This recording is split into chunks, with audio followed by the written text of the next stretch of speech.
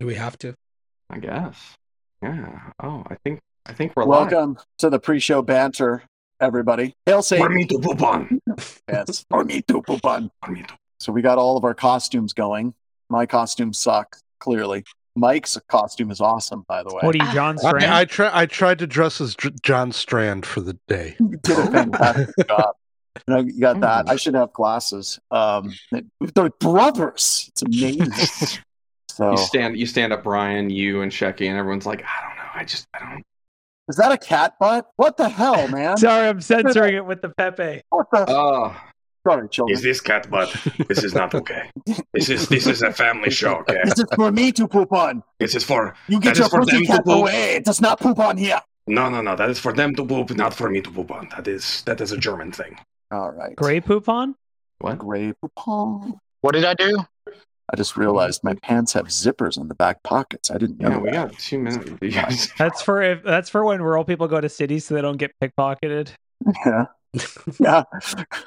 Now wait, did you go to Seattle? I'm like, yeah, it was fantastic. Wow, was it all on fire? No, we had really great brunch and it was a good time. So there was a guy I didn't believe it until I had to interact with someone when we brought up Portland, and he was like, Portland burned to the ground. I'm like, what are you talking about? Portland did burn to the ground. That is accurate. Don't come here. Oh. Please don't buy real estate if you do. Oh, got it.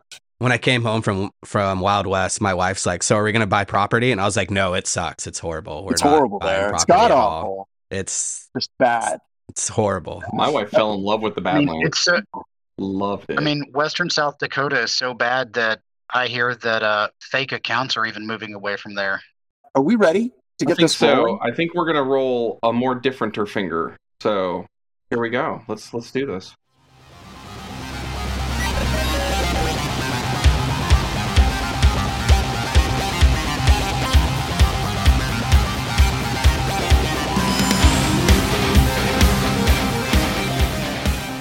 Hello and welcome to another edition of Black Hills Information Security, talking about news. We're going to be talking about the Okta hack twice. We're going to be talking about the Boeing hack once. We're going to be talking about 1Password back to the Okta. We're going to talk about AI-generated child-exploited images, and that's going to be a downer when we get that, to be honest with you. It's going to be bad. We're going to talk about VPN vulnerabilities found by Cisco, MGM Resorts, and a partridge in a pear tree. And today I am joined by an illustrious cast. I'm not even going to try to go through the names of these people. And we're going to see if anybody can identify who I am for Halloween today. Brian Strand.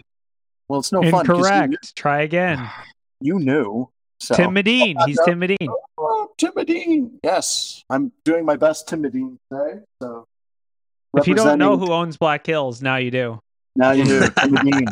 Tim Medine is the full owner of Black Hills Information Security, and I forsake all rights, and the IRS can talk to him. Oh, this year. That. All right, so let's jump right in.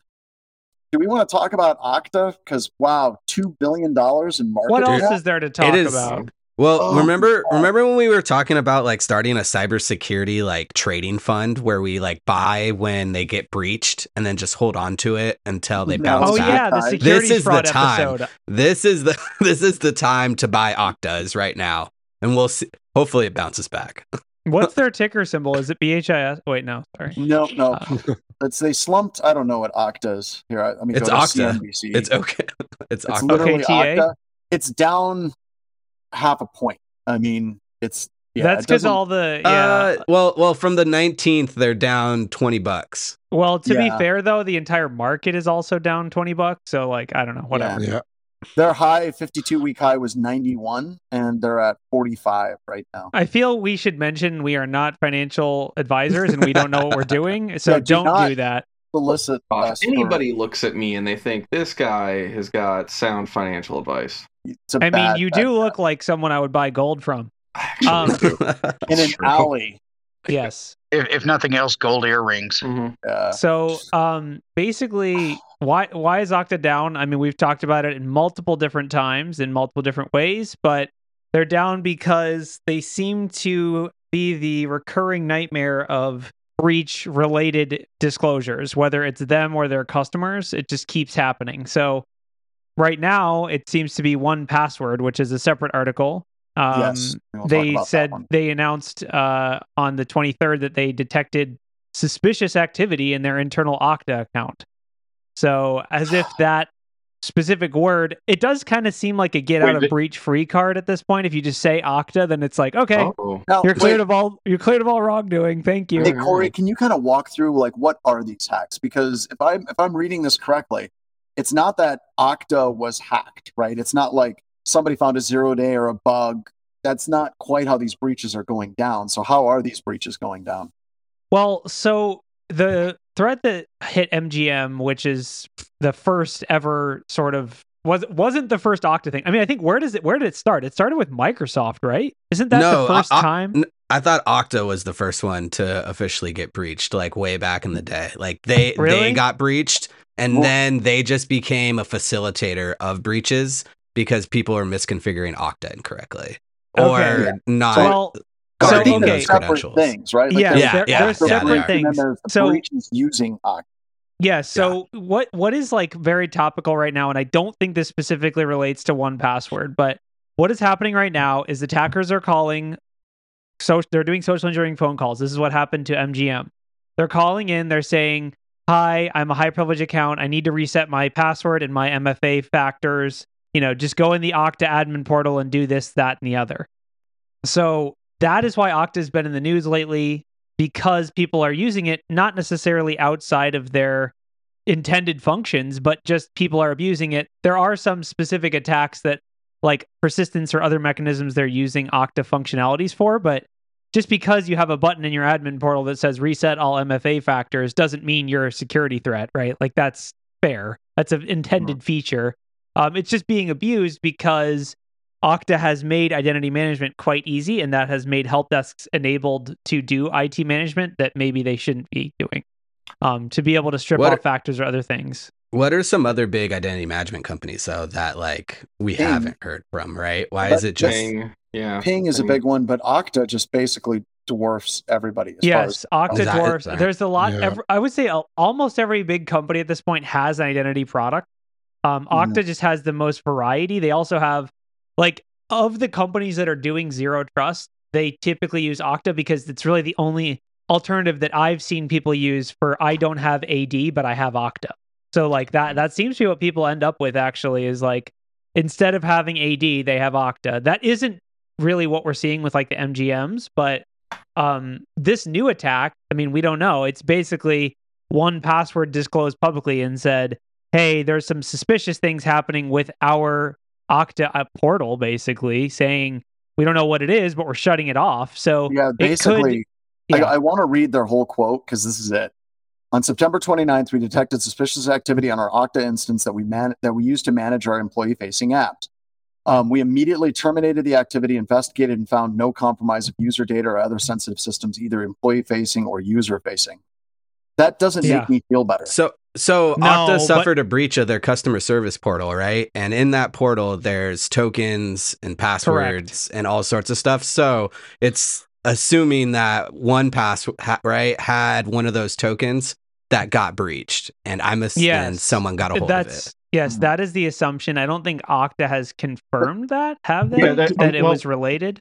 Okta sort of talked about that. So a lot of it was like the HAR file. So like when you do a customer support, sometimes they want you to upload these HAR files, which are just a replay of a section. Right. And within those HAR files were a lot of Java web tokens, or JWTs, right, and some other session cookies. And those got, those session cookies, attackers just, pulled them out of the HAR files and were using those to attack. Which the other thing too is like Okta says, well, just going forward, sanitize your HAR files before you upload them. But that's Okta provided absolutely no guidelines on how to do that. They said, it takes a few months for us to make a tool to do it. But Cloudflare stepped in and goes, okay, give us 3 days and we have a tool that will sanitize your HAR files before you upload them. Yeah. And by the way, we also have an identity product. Yeah. Yeah. I mean, like, I think that like the reason, obviously we know the stock market is just made up human emotion and it's not real. But I think the reason that Okta is getting blasted is because there's breaches like this, and their names just coming up too much for people to be comfortable with it. Whether it's you were breached, or you were breached using Okta, or Okta was breached. They're just such a huge attack vector, right? But they're such an easy win. Well, they are, identity. but I think that we need to step back and look at this from somebody who's not technical, right? If somebody who's not technical, like a CEO that's looking to purchase from their CTO, is making recommendations, right? And the CEO is constantly seeing all of these attacks that are in the news. If I was a CEO and I knew nothing about the tech, I wouldn't feel comfortable working with Okta. Hey, John, we should use Okta. Yeah. Well, let's go that. I actually think that we have a whole bunch of 30-day trial instances of Okta that we use in like spear phishing attacks, if I'm not mistaken. No. Those were all breached. Just like they don't exist. But actually, go ahead. I would be remiss if I didn't bring OSINT up in this conversation. The fact that most organizations, when they set up their Okta instance, their company name is the subdomain name, makes it so easy to enumerate and compromise. I'm not going to say whether I was able to see somebody associated with Agile Bits or not, but it's possible. I have similar complaints with Proofpoint, but Proofpoint actually takes some steps to obfuscate it at least. I think that might be a step in the right direction. I mean, it's security through obscurity. If someone persistently wants to find out, they're going to find out. But this is just making it way too easy. If you run something like Sublister against Okta.com, you're going to find their entire client list. I want to go back to something that's on the screen and that I pulled up here, because the article at the top makes it like, oh, it dropped $2 billion. I want everyone here to think about $2 billion, right? That's a lot to you and I. But let's talk about market capitalization for a moment. Their shares plummeted 11%. That's nothing. The investors can ride that. And then if you look back even at this, look at where they were in 2022 and dropping down and then stabilized again. If we look in on this and you are an investor in here, you're just going to ride this. This is nothing. Yeah, what this is telling me is they can be breached 100 times, and they're so embedded in corporations. They're not. Well, so it's. Yeah. I mean, like I kind of disagree, just because like I think John's perception of what the CEO's perception is where we're at, and like the needle will move slowly, but it will move. Like this is what we saw with LastPass, where like at first people weren't aware of it, and now if I mention that, like customers will ask me all the time, oh, what do you do for password management? I'm like, oh, I don't know, 1Password, LastPass, Psychotic, whatever. They're like, really, LastPass? And I'm like, actually, yeah, I guess not. Like even customers now are pushing back on that. I think Corey, the difference here is that, as you mentioned, there was 1Pass, there was Bitwarden, there were all these other password managers. Okta is the game. Right. For the majority of everybody. So you don't have the alternatives out there, or if you do, they might not fit into the organizations. They have inertia. Yeah. I mean, they have 18,400 customers. 18,400. Compare that to Microsoft. But you can't compare anybody to Microsoft. Like it's like comparing but it's replacing childhood grocery store to Costco. But I want to kind of like pick on that thread. This isn't something like these identity and access management solutions. Like they are not easy just to rip and replace. I mean, no, they're not. Look at what we did, because we dumped LastPass for obvious reasons. I'm not going to say who we went with, but there was technical reasons. The electronic codebook mode and their ES encryption was really an odd choice and not a wise one. And then the fact that they had been breached multiple times, but also politically, we literally had customers that were like, hey, we don't want to do business with a company that is using LastPass. That came up in sales conversations. And that's a valid question, right? At that point. Do we think we're at that point with Okta? Because no, I don't think that we've seen any substantial structural mistake that Okta has made. It's just, it is a vector that people are using to attack environments. And they're pretty on top of the ball with talking about their breaches, at least for the most part, right? And you got to remember, LastPass was not. Like that was the thing that opened my eyes, right? I agree. And so if you're at least talking to the community and like discussing it with them and telling them about these breaches and harboring that good trust, I think that's the key part here. Yeah, yes, but even I agree. Even if they were good at talking to people, like as soon as I started reading that report, I think it was in the first paragraph, it's like they were using electronic codebook mode. I'm like, what the fuck? That's like Crypto 101. I think it's in Bruce Schneier's book in the foreword. It says, do not use electronic codebook mode. It's just, I don't think that we've seen anything like that, like a technical huge mistake. No, we haven't. I mean, the support portal being breached that's big. And the HAR file thing is that the HAR file thing is an example of they're just stretched too thin and don't have the ability to stay on top of everything. Like they're on the wave. They're starting to falter. Will the wave overtake them and crush them? I don't know. But for now, they seem to be staying close to on top of it. And I do think one thing comparing them to Microsoft that Okta's always had is they've had the ability to investigate and respond and log. And that's something that Microsoft hasn't had, right? Like, at least with Okta, you can see when bad things are happening. Like you might not be able to do anything about it. It's too late, but you at least can go back and say, okay, when was this person, like 1Password looking through the activity logs? How are you going to do that with your E3 license? You can't. So that kind of gets us on another thing that I think is important. Is the game of forensics changed? And I'm asking this because I kind of know the answer, but whenever we're looking at forensics, like going through Okta logs, trying to figure out if HAR files are being used, we had the certificate breach with Microsoft a little while ago. Like we're seeing a lot of breaches of these SaaS vendors or cloud vendors. And like your traditional concept of forensics is like out the window. If you're lucky, if you have anything that you can actually research, yes, it kind of is starting to feel a little bit like if you're going to be a forensics investigator moving forward over the next 5 to 10 years, you're going to have to know your cloud logs really, really, really well. Well, John, you wouldn't mention what we switched to at Black Hills, but I'm gonna go above you and mention it because I think it's important. John shipped each of us one of these. It's unhackable. It's amazing. God. I'm sorry. I got it because it had a spin lock on it. I know. That's how you know it's secure. So yeah, this is you do your forensics on this and you're good to go. This is where you do your Tim when he does Kerber roasting with us, he just puts it on a marshmallow stick and just kind of he's so good at over the fire.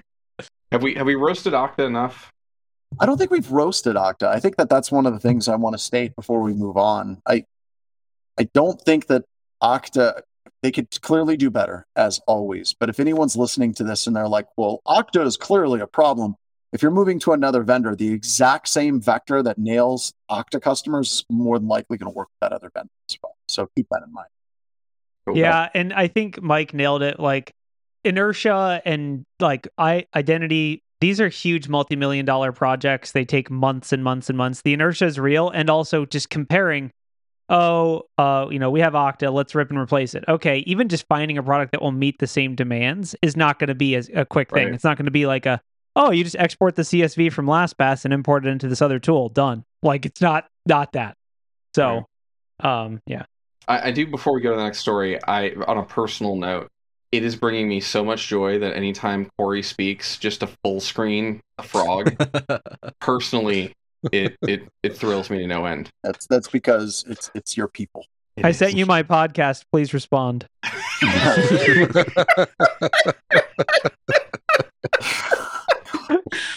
John's like mildly nauseous look of amusement. Oh, that's gold right there. So good. That's why we do video. Yeah. That's why we do video. Yeah. All right, can we move on and talk about Boeing assessing the Lockbit hacking gang threat of sensitive data leak? Does anybody care? And Corey, I want to throw this specifically over to you. There's a lot of these data, like sensitive data. It's a lot of times the data is so voluminous that it's almost impossible to cut through. And it doesn't seem like there's a lot of follow-on news stories at all where, like, I went through all of Boeing's data and I found out that they're doing predatory pricing. I don't see anything like that happening. Does anyone really care at this phase with ransomware gangs threatening to release data? Have we ever seen that where it's been an actual impact on a company so far? So I would say that for a company like Boeing, that the biggest impact, or companies in general, the impact is all going to come from regulatory pressure. Like, if the data disclosed violates government things and leads to massive fines, they're going to care. If the data disclosed is like, oh crap, it was all the HAR files, well, arguably you should be able to, as long as you know it was disclosed, you should be able to respond to it and clean it, right, to make it invalid. I will say, though, their whole like, oh, we need to assess the threat is very real. Is like, I believe that, because even just figuring out like, oh, what databases were taken? Were they databases? Were they files? Where were they taken from? The files that were exfiltrated, were they encrypted? Were they classified? Were they like, this is a huge project. This happened to most of the victims of the cloud breaches. Is like, some of the stuff can be changed. A lot of it can't be changed. Design schematics for airplanes is just what I'm thinking of, because I'm looking at a picture of an airplane. That those designs are not going to be able to be changed. Like if you use the flux capacitor in the engine compartment, you can't just go out and change that. Like it's just so it could potentially pose risks specifically for Boeing. But I will say these kinds of gangs make these kinds of threats all the time, and usually the data is crap. Usually what they have is like the Airbus breach. We talked about it on this. It was like their customer support or their like sales leads list. It was like 3,000 companies that they want to sell Airbuses to. It's like, okay, cool. But like anyone with any level of corporate awareness could tell you who might be in the market for an Airbus. There just aren't that many customers that are like, I will buy airplane. And I think out of all the incidents that BHIS is working on right now, we have one where they pulled down some encrypted data, and it's been this game of chicken back and forth. Like, so you have all this data. Yeah, we do. Okay. Did you decrypt it? Radio silence. There's just, I think that's fairly common. Like, is it actual good data that we care about or not? And that's a rough game when you're working IR. I think the last two paragraphs, though, if we could scroll down to the last two paragraphs and zoom in on this article, kind of sum up a lot of this, right? That basically says Lockbit did not say how much data allegedly stole from Boeing or the amount of ransom demanded. Boeing didn't comment either. The hacking gang also did not immediately respond to requests for comment on an address it mentioned on the data leak site. It's just like, we don't know anything. Yeah, right? It's nothing. Like, yeah. I mean, also the other thing is, who would pay for this? Like, if you're Boeing, who would pay? Because like, oh, hackers honor, we won't disclose the data. Like, if the kicker right there. If the data is disclosed from a corporate perspective, it's disclosed forever, and you can't, no backseat. Like, you can't ransomware something. So Flackvest has got a comment here which I think really speaks to it. If the data Boeing data was really valuable, they wouldn't be ransoming it. They'd be selling it to competitors or foreign governments. If they aren't already in bed with the foreign which government. They would do, right. Whether Boeing would pay the ransom or not, they would do it. Also, Lockbit, like they mentioned, is a what do they call it? Dual extortion. They typically like to lock things out. So if they were unable to lock things, they pulled like this out of their pocket. They probably don't have that much data. If you didn't make us hurt from like an awareness and availability perspective, then you probably don't have that much data. But the other question that I've got as far as Boeing paying any sort of ransom is their close ties with the U.S. government, and how if they were to pay ransom, that would affect their contracts. We all know, we've all heard that the FBI says, don't pay the ransom, don't pay the ransom. Well, what happens if Boeing would pay the ransom? How would that affect them from that sort of standpoint? I think it would make them look bad, because even if they pay the ransom, they can't assume the data is safe. So yeah, well, I mean, for the because I had thoughts on like Boeing looking bad. Somebody said like back, a few years back when they had like the 787 Max, and I had to ground all those planes because there was some software error that was making them crash. Yeah. And it was just like, oh, is this going to be the end of Boeing? No. Like, they're going to ride this out. Like, Boeing's going to just go past. To be fair, though, they haven't. Yeah. From an investment perspective, though, like even to this day, they're still kind of not where they once were. Like, it has affected their company long term. But the reason it has is the same thing with other companies, where it's like, once people start to get that like smell of death, no one will touch it. It's like, yeah. One thing we have noticed, though, that breaches usually don't matter. That's no, if we're going to learn anything from our podcast, breaches don't matter. Airplanes crashing, that probably matters. That definitely matters, and that shows. Yes, exactly. Well, what you're talking about, I mean, not to be too businessy, but you're talking about liability. When people forget, I used to have this conversation all the time with executives. People would forget that when you acquire a company, they're like, look at all this cool stuff we just bought. That's not true.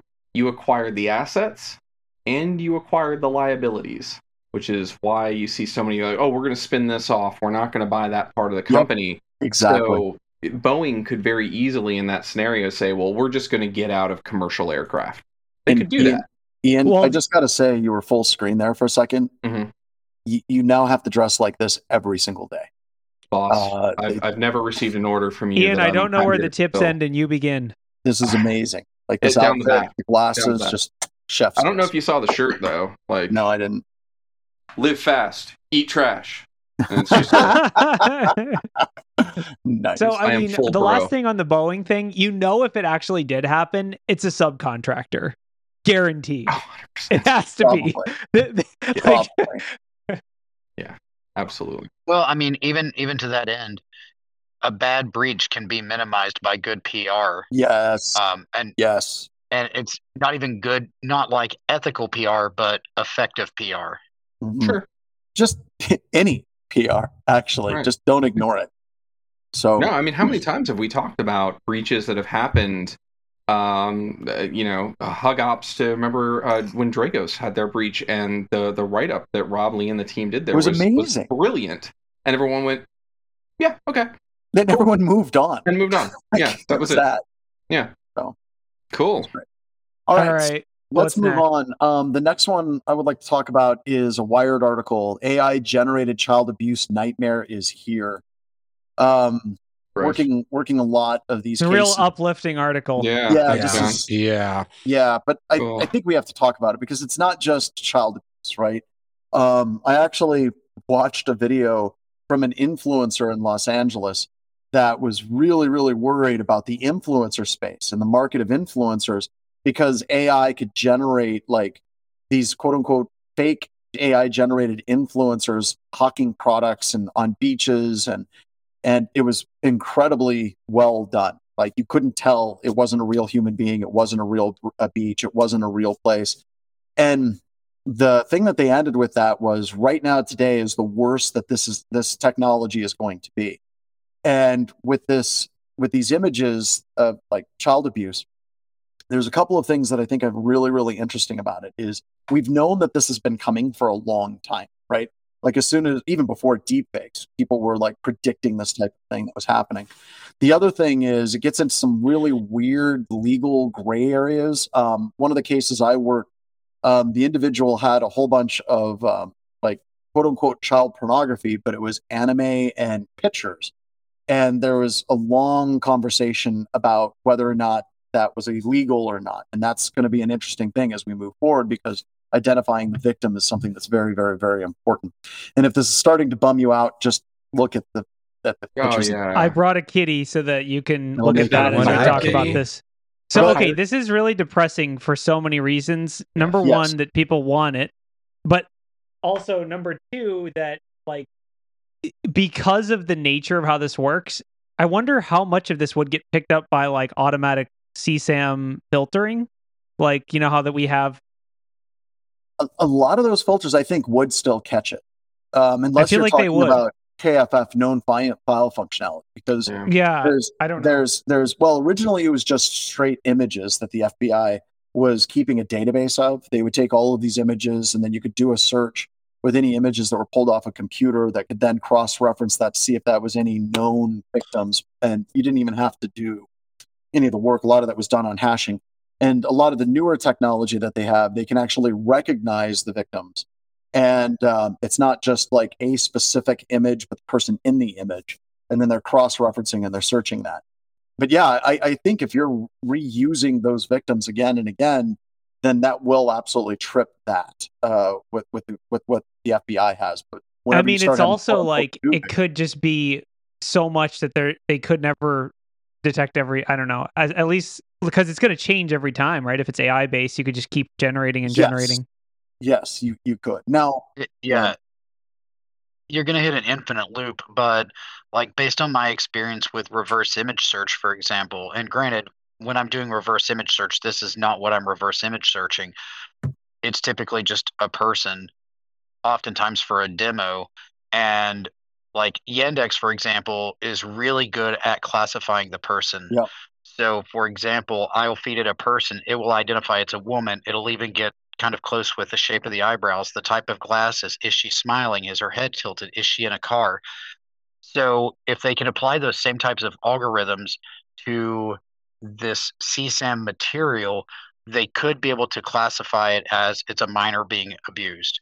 But then you still have the problem of, is this a real person or is this AI generated? Well, and Joe, that last point I think is the biggest one, because if you're working in law enforcement and you have someone that appears to be underage, but one of the things that was described to me, if there's any level of like puberty development and they don't know who the person is, they usually kind of drop those cases and move on. And I know that that's really, really, really, really super depressing. But whenever you're looking at it from law enforcement's perspective, I want everyone to understand that having conversations with law enforcement, they basically said that they could put everybody on this and they still would not be scratching the bottom of the barrel. I mean, just absolutely. It's like, it's just as simple as being the AI engineer who designed this would take the wind out of your sails so much. Like, it would just be the most depressing thing to realize. I mean, you just got to put the guardrails up, right? Like, make it so that you can't generate this kind of stuff wherever possible. If you are, generating it, then it should get dealt with. I mean, I guess from a criminal perspective, what are your thoughts? Like, it's on one hand, it's a crime to possess it, I guess, probably, but I guess maybe not. Will it end up in court? I don't know. Corvus brought up a great question, and I want to answer it the best I can with my limited experience in doing this, okay? Should it matter if we can identify who the victim is, and should it matter if we can identify... Well, if it's AI generated, arguably there is no victim, right? Arguably, there is no victim. And we're not saying that, like, that's not how I feel. That's just a legal perspective. Like, legally, right, yeah. Mm-hmm. The other thing that you need to keep in mind is there are actors and actresses that they appear very, very, very young, and they're like 25, right? And my point in bringing that up is if you can't identify the victim, and if there's any level of development, then it becomes very, very difficult for the FBI to say, we have a case that we can actually pursue and say that this is, in fact, child pornography. Because it's possible that it may not be child pornography. It could be somebody that's older that just appears young. I know that that's a distinction without a difference for many of you, and I get that. But please understand that whenever you're looking at pursuing cases, if you have the option of pursuing a case that is 100% deadlock win, and you're looking at a case that's going to take months or like possibly years to prosecute successfully, you're playing a game of resources, and you're going to be putting your resources towards the cases that have the highest probability of a conviction. Well, and they're all probably going to be accompanied by other crimes than just CSAM. It's going to be trafficking, or it's going to be kidnapping, or something like that. And I mean that from a legal perspective. If you're lucky, then that's just another thing in a big bucket of awful. But if these images are the only things that you have, you've got to make a decision on how you're going to prosecute. Yeah, I want to jump in on I think the other thing that people need to realize about legal is that while there's a moral stance, they have to go by what the devil in the details are. What does the law directly say? It doesn't matter whether they agree with it morally or immorally or ethically or what. It's what can they actually do inside of that exact framework. And it is a very detailed and very exact framework in a majority of instances. And that framework, not just from the law's perspective, from the prosecution perspective, also has the concept of resources. You're going to go after the cases that you can prosecute successfully in the shortest amount of time. So, and to that end, there's two things that I want to bring up. Sorry to talk over you on this one, Ian. But there's an organization. I'm not going to name the organization that I work with. I will be honest, it's not Trace Labs, but I work with people in identifying this kind of material, and it's not Innocent Lives Foundation either. And basically, our target audience for when we get called in on an op, we specifically try to ascertain the age, and the age range we typically look for would be 8 to 12, based on what John was saying with the whole any signs of entering puberty. But another thing that I want to touch on really quick that Shecky mentioned is the legal perspective. In the U.S., our legal system is very reactive in nature, and it's very precedent driven.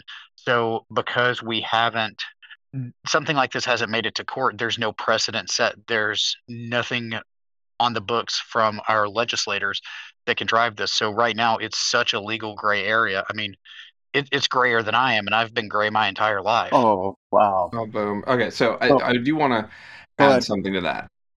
one of the things that you both brought up was the idea of going after the cases that you can win. And there's actually a darker side to that, which is we all want to say, hey, this is clearly wrong. Like, it's the definition that the Supreme Court gave of pornography, right? They're like, I don't know what it is, but I'll know it when I see it, right? That was said by a Supreme Court justice. With that said, one of the worst things that can come out of this is you go after something where you're trying to establish a precedent. That gets shut down, and now you've given a legal defense to people who should not have it. So that's one of the other reasons why these prosecutors go after that. They go after the things they know they can win, so they can have precedents to go after the next person, the next person, the next person. The second thing that I wanted to mention was around, is there no victim? Unfortunately, these large language models and generative models have to have a basis for something. And it's going to be terrifying to find out that many of these models in these private places where these things are traded are built off of actual exploitation material.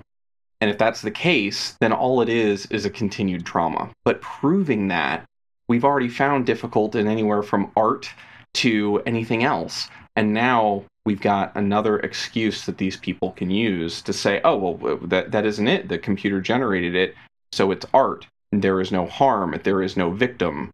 And that is where I think the real danger lies. I completely 100% agree. And a lot of people in like the FBI and law enforcement, they do not want to take a case that they could lose, and then they would have that horrible precedent moving forward. Yep. So, okay, here's what we've learned.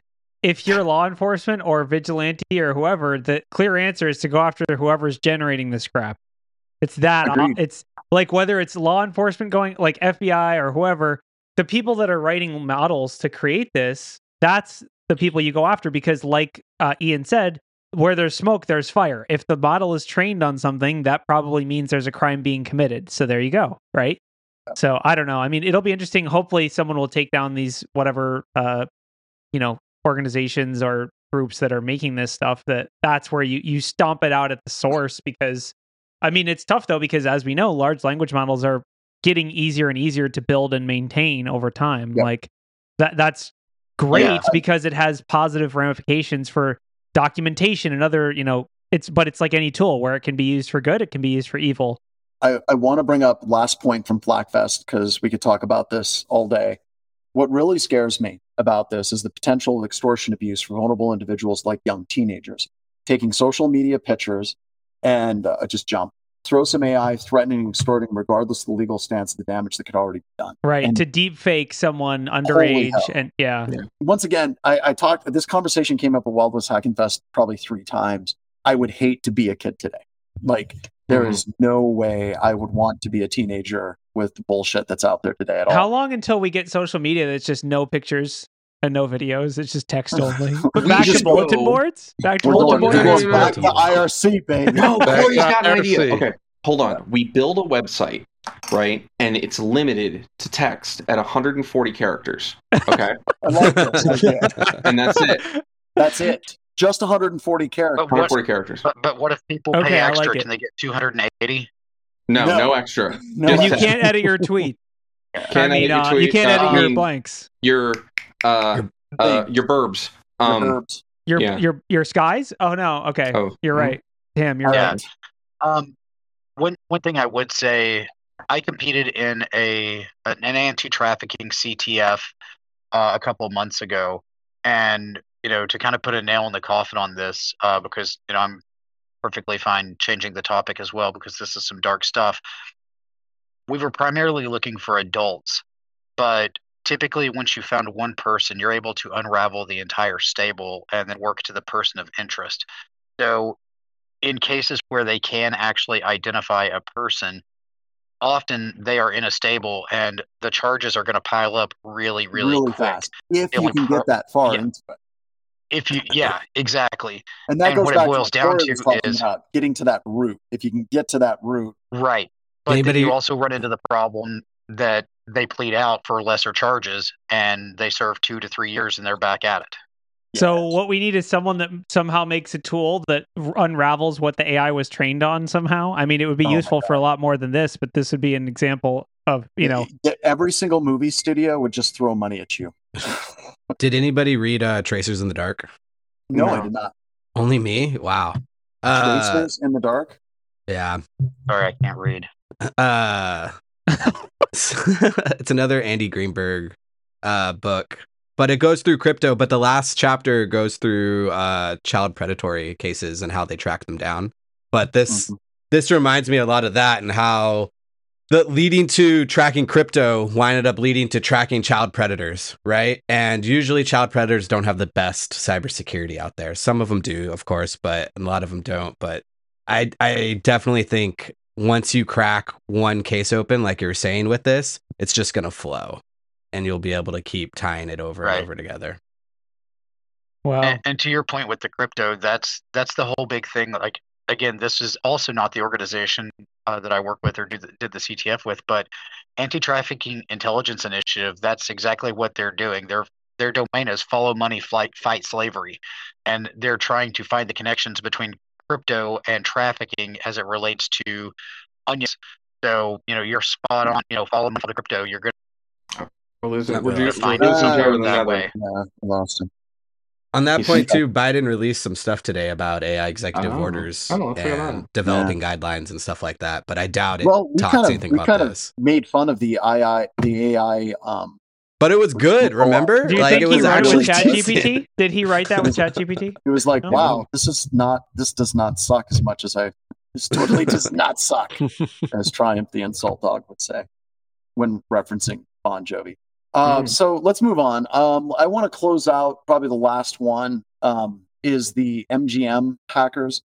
Microsoft has basically said that they are one of the most dangerous financial criminal groups.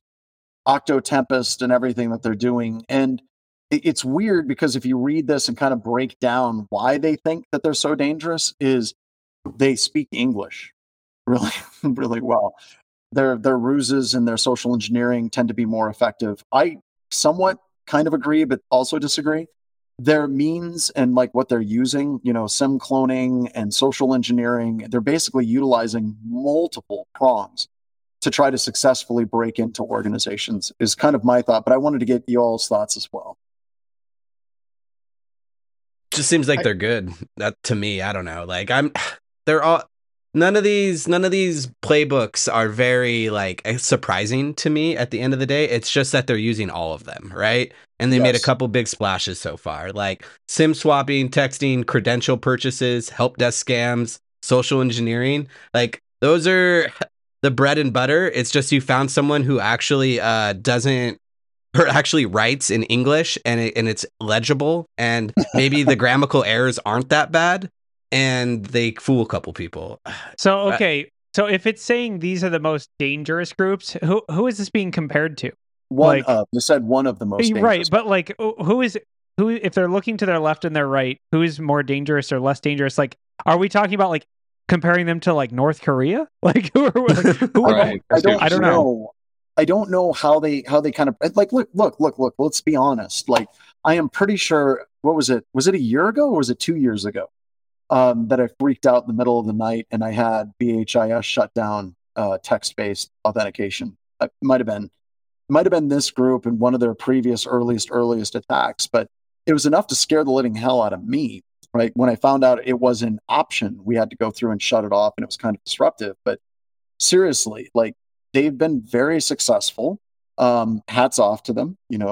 Very, very solid, good offensive group. But then it gets back to the key question. It's like, why is it just because they speak English? Is that it, or is it kind of they're better at doing these various techniques? I think everybody else uses the techniques, but I can go throw a football, and I'm not Tom Brady. Right? I think it's also targeting though, because I think so like North Korea, we know targeted primarily crypto related, basically exchanges and other companies that would have large amounts of crypto, which I guess from the FBI's perspective isn't as much of a risk to the American public as high profile institutions like MGM. Like how many Americans have stayed at an MGM resort? Probably like a decent chunk. I don't know. I mean, I don't know. But you're talking about the Bitcoin and all that stuff. I mean, up until fairly recently, law enforcement looked at a lot of that stuff as like fake money. They didn't really care all that much if those crypto exchanges were knocked over and hacked. I think on for me where it comes in,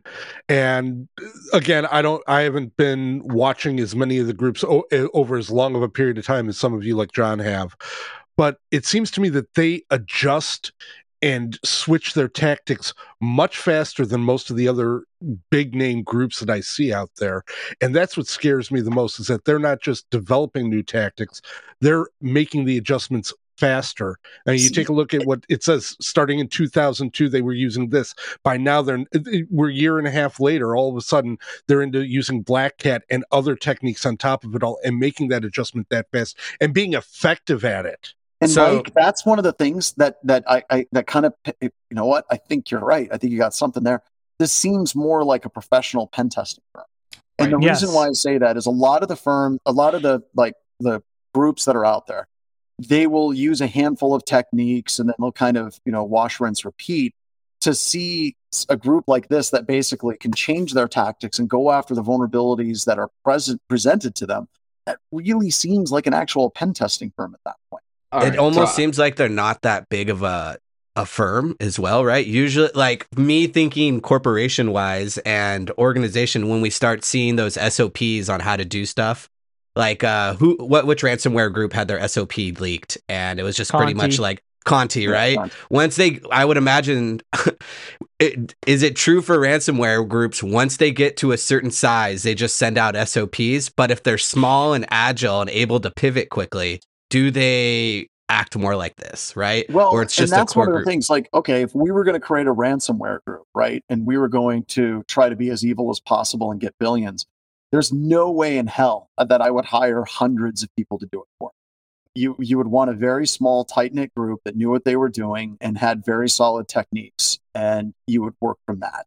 I'm sorry, but we have to highlight Graham's comment. It's so Which funny, one? Sloth Boy. I missed it. Yeah, I was going to pull that up. Here it is. Microsoft just acquire Alfie. That's what they do in every sector when it becomes a threat to... Oh, my God. It's all good. I mean, I love it. WWLD just dropped another one, said they're just a startup looking for... Okay, so John, yeah, I mean, should we subcontract through them? I mean, they're clearly pretty good at social engineering and other things. I mean... I don't know. All joking aside, right? I mean, groups like this genuinely scare me at BHIS. Like, these are groups that have really solid techniques. And I want to know on the back end, this is something we talk about a lot in our continuous pen testing practice, is one of the things that pen testing firms can't do that regular black hat hackers can do is fail a lot.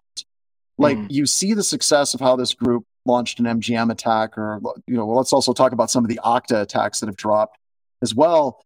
Those are successful, but I'm willing to bet that there is a crap ton of failures that they had before they were actually successful. And that's why we kind of are switching into this continuous pen testing model, so that we can actually start doing year-long testing where we can try a bunch of crazy stuff and see what sticks. But I would love to know. Like, how many times do they fail if they go after like an MGM? Because I doubt very strongly. Well, they just move on if it doesn't work. First one, right? Yeah. Isn't this team supposed to be relatively young too? Like, they keep saying that they're. So I wonder if they're just like the older ransomware groups, right? The old grizzled vets who know try and true, get the job done, right? We're going to run this, we're going to run that. These are the kids who are actually like passionate about cybersecurity, who are about hacking. So they're like out there grabbing all the tools. Cybersecurity. Right? They're at the top of their game. They're new. They're still fresh. This is what I keep trying to interject with. It's the University of Moscow's CCDC team. Yeah. So this is what I keep trying to interject with, because I think Wade just about nailed it there with they're the young kids, right? But I'm gonna make it a little bit more historical. So while I was off last week, I picked up this book at the Mount Rushmore gift shop, and it's called Mr. Lincoln's High Tech War. And one of you had said they're quicker to adapt, and this is exactly what this book talks about. All his generals didn't know how to use the telegraph as a weapon of war. They didn't know how to use the railroad as a weapon of war. Balloons, ironclad stuff. These younger people they have grown up. So think about the definition of like the Zennial, Millennial, Gen X, right? They have grown up seeing the interaction of all these technologies and are now able to synthesize them. It is not, look at this cool parlor trick I learned with phishing. It is now, look what I can do with SMS, with phishing, with this, with social, with these leaks. You mean I could just buy access to companies online? Exactly. I don't know. I honestly though, there's like they didn't just download Raid Shadow Legends and click hack in the game. Like, no. I'm not suggesting that. I think this is like, I get what you're saying, but my like vibe pulling this out of the dark is like their dads were all Okta admins. it's simple. Like, it's real simple. Here's the thing. That is a take. Yes, the techniques are not Gen Z techniques. They're making phone calls. That's something Gen Z does not do. Gen Z does not call. If it's not a Domino's pizza tracker, they're not calling. Like, no, but they know their targets. They know their targets, and they know that. I'm gonna back up in on this though. Like looking at the Okta style attacks and how they can actually utilize that access. I think that they got some really solid curiosity skills, which is a skill that we don't talk about. We talk about how much do you want to bet that they're watching this podcast right now? Oh, some new techniques on it. God damn it, Mike. Maybe they read. No, we don't allow hackers in. There's a gate. There's a gate. Only good hackers. No, they have to get through that whole Okta thing to get logged. They got to get through Okta.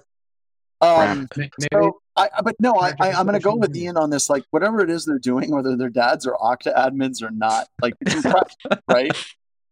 It's absolutely impressive. Dads and moms. Dads and moms. That's right. Good point. Thank you very much, Corey. It's absolutely something to think about. But I think that if this is what this generation's going to be doing for hacking, I'm just going to say it, MITRE's going to be very busy. Well, yeah, we're screwed. All the different techniques and all the different attacks. It's like it's going to get out of hand. I will say, yeah, go ahead. Yeah, and I fully agree that like when I read these groups' tactics, I feel FOMO and I feel jealousy, and I feel like, and also I feel like I need to pivot my skills as a pen tester to adapt. Like we talk about this, John mentioned we talked about this with continuous testing, but like, what is emulating a threat actor? This is defining what it is, and it's evolving over time, and it's getting harder to do, right? So, like running a Nessus scan, probably not what they're going to do. They're not like, I don't know, it's just a whole different, changes security. I want to bring this up to kind of close it out, to give people an idea of what we're dealing with moving into the future, okay, and what curiosity is. And I was going to talk about this, and we talked about it yesterday, Corey. We're going to have a webcast on it, I hope, probably in the new year. But let's go back to curiosity versus what is happening in the industry right? So on one side, you have these attackers that are using social engineering, they're using smishing, they're using all these different techniques and a variety of creative combinations to gain access to companies. And then on the other side, we have a whole bunch of firms that are standing up and creating products they call automated pen testing products. And I know people have heard me get on this soapbox before, and I'm flaming pissed off about it because I know that some of these firms are talking directly to CISA, they're talking to NIST, they're talking to CIS, and they're trying to get it so an automated pen testing tool can qualify as a pen test. None of the crap that you're seeing these kids do is stuff that an automated pen testing tool will pull off. No. And to wit, we had a test where we were completely stuck, like getting smoked by this company. They had amazing security. They had fantastic security, as a matter of fact. And the testers were able to hack into the company. And I'm not going to go into a lot of details on it yet, but they literally had an AI that you could access and ask questions at this company. And they literally asked the AI, how do we gain access to this GitHub server? And the AI gave them a roadmap of what are the different things that you have to do in order to get it. And they were able to break into that and then get further escalation after that, simply by talking to AI and asking the right questions in the right order. My point goes back to that curiosity thing that Ian was talking about. Our adversaries are using a whole bunch of really novel techniques, and they're using them together in a variety of different ways. And when we're testing, a lot of our testers are being pushed to do the exact same thing. The idea that some automated tool is going to replicate a freaking pen test and emulate what these attackers are doing, it's No, we're not there yet. Not even close. It gets into the definition of what is a pen test, because because I think it's tough, because we talk about this all the time on the show. The drifting apart of security testing versus compliance testing versus actually emulating threat actors. At this point, I think we can basically say that's 3 different products. That's 3 different solutions. Mm-hmm. Like checking your patch management, great. Maybe that'll pass PCI compliance for you, and maybe HIPAA too, and maybe even NERC-CIP. But going deeper, okay, now we're talking about a pen test. Pen testing, though, going even deeper, then you're talking about continuous testing, or whatever you want to call it, attacker emulation. It's like, it's almost splitting, the industry. It's like a whole compliance thing and all that. Like, there's never going to be a compliance that says you have to pretend like you're a really good hacker. Like, it's never going to be required to do this level of testing, but for the companies that care, following the real threats is like, it's always, I don't even know if I'd call it pen test. It is pen testing, but it's so different than what I consider a traditional pen test. I think my scary part about a blue teamer watching all this, right, is knowing that these large organizations cannot pivot this quickly. We cannot implement any type of change. We can't even do testings. Like, it takes so many approvals and so many tests and so many check marks to just get one of these tests going sometimes. And it can get pretty crazy for the blue side. And you have to be agile and on the ball and have some gnarly, like, executive behind you in order to push your security team. And if you can get there to a company, that is freaking great. Wade, but I don't think a lot of people. How many times do you hear stories from blue teamers that they try to get cloud logs and they get pushback because it's too many logs? We don't even know if they have those logs. The vendor says they don't have those logs.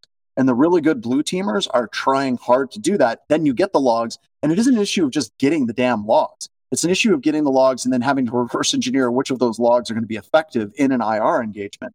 And then storing them. How long can you store them? There's just so many factors, right? Let's keep Wade up at night even more. In that Microsoft article, in the one that we were just talking about, one of the things they specifically mention is that attackers will cut the connection. They will cut the logging. They will cut the emails. Oh, yeah. So this is something we've seen we're trying to emulate. We do that too. Like, if we get admin access to NetSH ADV firewall, you can block the AV from sending any logs. Like, that's, it's one of those things, like, as an attacker as a fake attacker emulating the real attackers and then also defending against them is getting more complex. Of like, okay, well, now as a pen tester, when I get in, the first thing I have to do is turn off all the alerts. Okay, how do I do that? I'll tell you this, that's like one of the things that scares me so much, just because, like, some organizations, maybe the SecOps team is doing alerts and running the tools, right? That's going to be smaller organizations, but bigger organizations, it's going to be a whole nother team watching if hosts are going down, right? Yeah. And if you write an alert for if a host's EDR goes down, it's going to go off every time. It's going to go off all the time. There's no way you're going to catch that. You're going to have so many different avenues in order to hopefully catch something. But then it's the whole castle thing, right? Like, hopefully you do something on AD and that pops it, or hopefully you pivot. Hopefully you have a Gmail in your AV and EDR. Because if you don't, when you're like, seriously, I'm not even joking. Yeah. Out of band, like, have you provisioned out of band access? Yeah, Yeah, I mean, there's still Nokia racks that you can put in that is an SMS text gateway in your data center, so that it literally just feeds to that. I mean, it seriously is comments, guys. We got to wrap this up. 2 comments. Yeah. One, Hex B, waiting for Microsoft E7, where you can buy your logs afterwards too. And then Sam was talking about most common way to actually get into pen testing and hacking and things like that. Go look up our 5-year plan. Just do a search for John Strand 5-year plan. It gives you kind of a roadmap on how to actually get to the point where you can do this stuff. But with that, Ian, can you bring out the crooked finger? Oh, John, I would be happy to do that as soon as I get back to that screen. All right, everybody, thank you for joining this week. We will see you next week.